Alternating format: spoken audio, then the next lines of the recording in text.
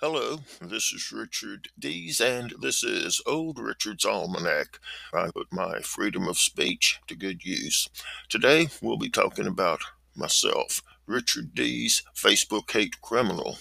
Facebook has once again blocked me from posting and commenting for 30 days with false claim the comment I made was hate speech.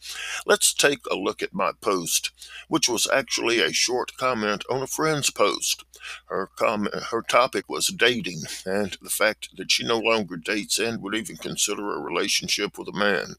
Here's the comment that Facebook calls hate speech. Quote, I don't date because the dating pool, which would otherwise be available to me, has been poisoned by asshole men. So I have no chance. I gave up on it a long time ago. End quote. That's it. That's the comment that Facebook calls hate speech. They blocked me from posting or commenting for 30 days for that. It is obvious that any comment that the Facebook censors don't like is dangerous hate speech that must be blocked to protect the tender feelings of liberal snowflakes.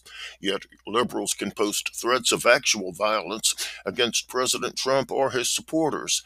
When I complain of that, I get a standard form statement in return saying they have reviewed that statement and that it does not qualify as hate speech or a violation of their community standards. The truth is no defense at Facebook. There is no appeal of their bullshit ruling. Therefore, in the future, I won't post my commentaries on Facebook. I will post on my web blog or my audio podcast only. I will use Facebook to post links to my comments for my blog or my podcast. I will also post links for my page at Spreely.com, a social media platform where the only community standard is the First Amendment.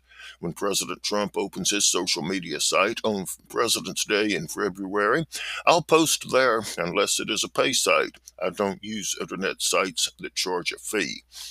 I no longer use the term Facebook jail, as their censorship is not funny or amusing to me. When someone tries to block my free speech, it does not amuse me. I refer to myself as exiled in Siberia or the Soviet Gulag. That's closer to the truth. Facebook has become the the Soviet Union of social media. If I wanted communism, I'd immigrate to a communist country. I will continue to fight the Siamese twins of communism and censorship.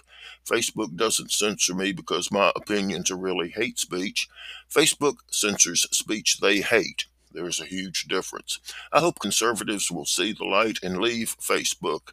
If you can't leave for family or business reasons, please consider it only to keep in touch with your family members or your business associates, and don't keep a browser window open there 24/7.